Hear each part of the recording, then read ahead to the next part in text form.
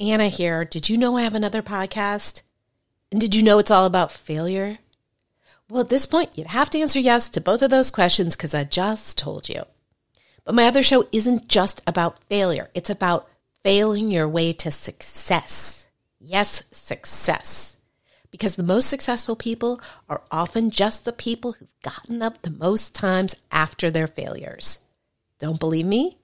Go download Fail Your Way to Success wherever you get your podcasts, or go to failyourway.com for more info. Now back to the show. I wouldn't say we fell in love right away. I think we were, as they call it in the biz, trauma bonding. And then after 8 years of being insufferably sober, I started drinking again. Addicts tend to be rather sensitive people. Aren't you Mark Maron? I'm like, yeah. And she goes, what happened to you?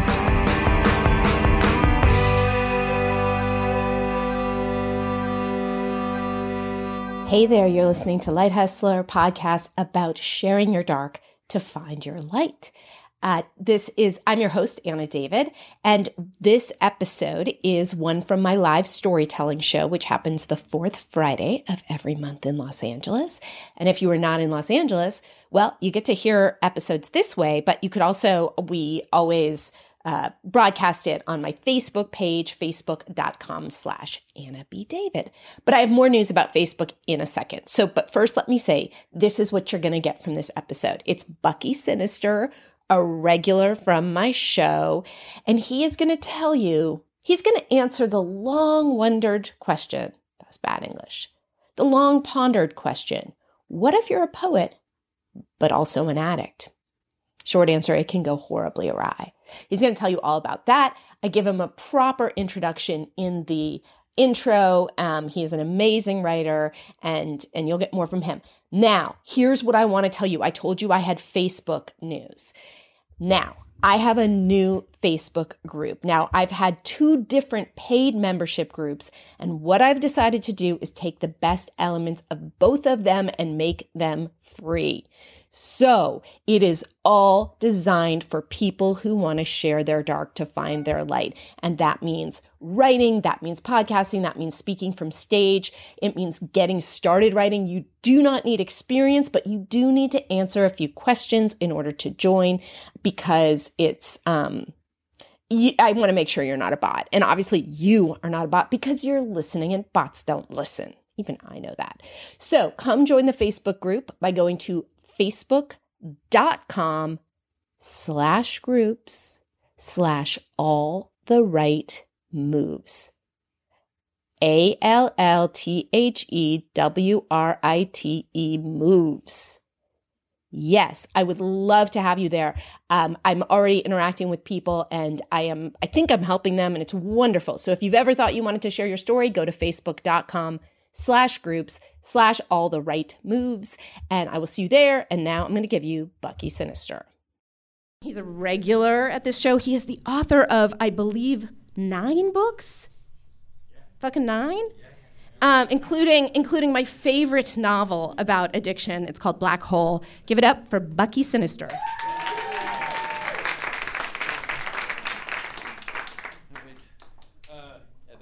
That's because I have no sense of time anymore. No sense of time or space. Thanks, Anna. Yeah, I just got back from seeing my dad. I was at my dad's place in St. Louis for a whole weekend because he turned 80, and he's a crazy born-again Christian guy too. And his church just said it's okay to be gay as long as you don't have gay sex, because God hates that. And he wanted to know my opinion, so it was like, a whole day of like fighting about it, like going back and forth, and then I thought, well, at least the second day will be fine. There'll be nothing, like it'll be good. I wake up and he says, well, why is pedophilia okay if they're both consenting? And I'm like, oh my God. So I, because sometimes you're like, was the old man that much of a hard ass? Why did I leave? And then I'm like, oh yeah, they're all nuts. Okay, that's great. One of the other, Amy Dresner is going to be up here later, and I was going to tell this other story, but I was like, but I got to tell a story about where we met, because I met Amy in a bar in the 90s. All right, this is like some grandpa story time here. Take you all the way back to the 90s, when it was like time about flannel shirts and Doc Martens, like all that shit, and it kind of started actually And the story starts actually in 1989 when I'm trying to figure out what to do with my life. So, because fuck advice or like looking things up or reading a book or whatever, I thought, how do I figure out what to do with my life? I know, I'll drop a lot of acid. And then, so I dropped some acid and I saw a City Lights logo, this book publishing thing. And I thought, that's it. I'm going to go to San Francisco and become a poet. That's my life plan. This is the worst career choice you can make. There's not really no one cares. Barely poets won't even finish their own book. You know what I mean? They're just like, no one wants that. Maybe the worst thing, I've had people ask me to do poetry readings at their wedding, and when I get up, I could see everyone wince. You know what I mean? It's horrible. No one fucking wants that. But anyway, so I go there, and I start doing poetry readings in San Francisco during the performance art era, which is the only way I can explain this is we didn't have YouTube back then or 4chan.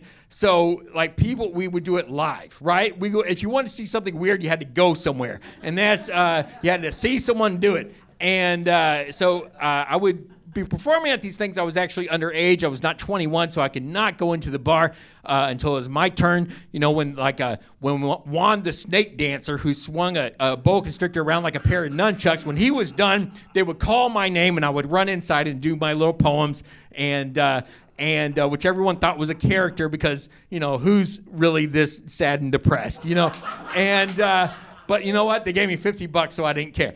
And so most of the time I had to stand outside the club with this doorman named Fritz. And I think this guy's got it made. This guy is the coolest guy here. This is kind of what we call aiming low, right? I'm going to be this guy. I'm going to be a doorman at a South of Market performance art nightclub. That's going to be my next career. And I'll do poetry on the side. That's what I'll do.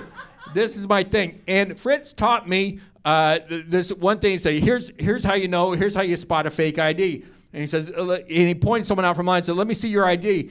And she hands him his ID, and he shows it to me and says, do you know how I know this is fake? And I'm like, no. And he says, because I sold it to her last week. And I'm like, okay, good. All right, I'm getting this now. And then he said, there's another thing you need to know if you're going to be a doorman, and it's a sleeper hold. I'm like, what's that? And he's like, and he pulls another kid out who's been waiting to come into the bar. And he says, come here. And he puts him in a headlock and shows it. It's like, this is how you put someone in a sleeper hold. Right now, he thinks he's choking. He's just like the oxygen can't get to his brain. But if I do this, he'll actually pass out. And the guy passed out. I thought, this is a cool trick. So I get a job. The week I turned 21, I started applying. A couple months later, I get a job at a bar. And this bar called the Chameleon. It's on Valencia Street. It is not there anymore. This bar was a shitty bar. And we had something called the house beer, right? And this will show you how bad the bar was. Because it was right when the microbrewers first started to come out. And people would walk into the bar and go, $3 for a beer. Do you have anything cheaper? And we'd say, well, we have the house beer for $2. And they're like, okay. And the house beer was a bucket that we kept under the sink where we drained the last of the other beers that people didn't finish. It went to a bucket. And if you wanted that, it was the house beer. There was one sick fuck who knew and asked for it anyway. Not judging. Anyway, so I start having poetry readings at this bar, and I think, well, I'll just get everyone's trying to have the best poetry reading in town. I'm going to have the worst one. So I just found anytime I found a guy on a street corner with writing on a cardboard, I was like, hey, do you have any poems? Do you want to, I'll give you 2 drinks. I'll give you 2 drink tickets to come read poems. They all came, and it was great. So I had a bunch of just local weirdos down there. But I went in one night, and there was this guy, and I could tell the whole bar was just feeling a little there's this tension there. And, I'm like, what's going on? And there's one guy I don't recognize at the bar. He's got a shaved head. And the bartender's kind of looking at him like, what's going on? And she says, this guy's being a real dick and he won't leave.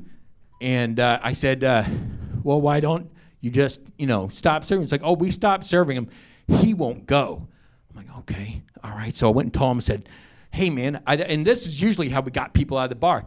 Hey, man, there's going to be a poetry reading starting here soon. And usually people just left immediately. And then he says, fuck your poetry reading. I'm like, all right, okay. There's a few things you don't insult around me. You don't insult my date. You don't insult my mother.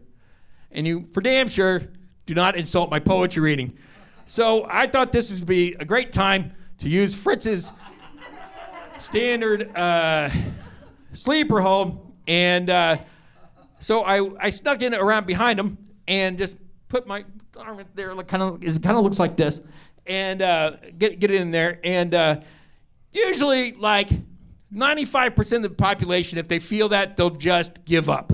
They'll just be like, fuck this, I'm done, I quit, I'm sorry, let's start over some other time. About 1 in 20 guys gets like half a hard on when you do that. This guy's back muscles flared up like a cobra's thing. And I don't know if you've ever seen a cartoon of a guy with a fire hose. Just, you know, and he's on the fire, and he's just flying around the room with a fire hose.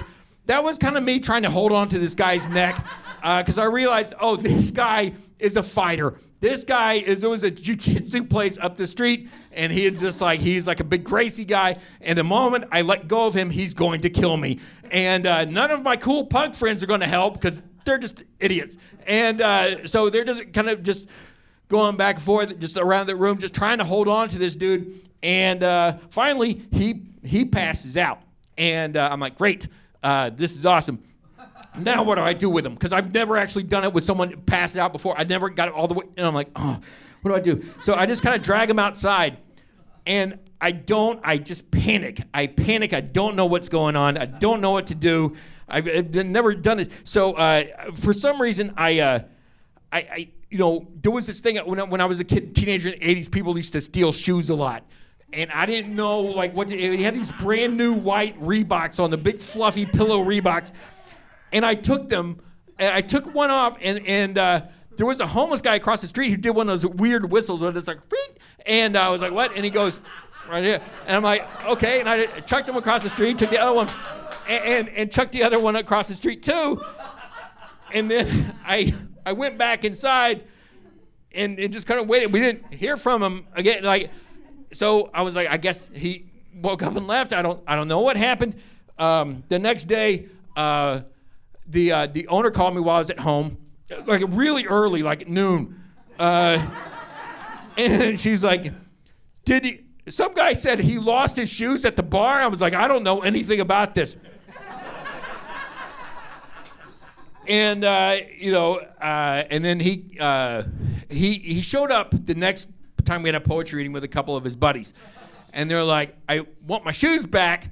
And I said, I don't know where your shoes are. Someone else is wearing them running around town. And they're like, we're going to kick your ass. And I was like, well, maybe I'll go to your jiu-jitsu studio tomorrow and tell your instructor or your sensei or whatever that you're going around starting fights at poetry readings. How do you think he'll like that? And they just all kind of looked at each other. And then they left. That's it. But that was, I don't know.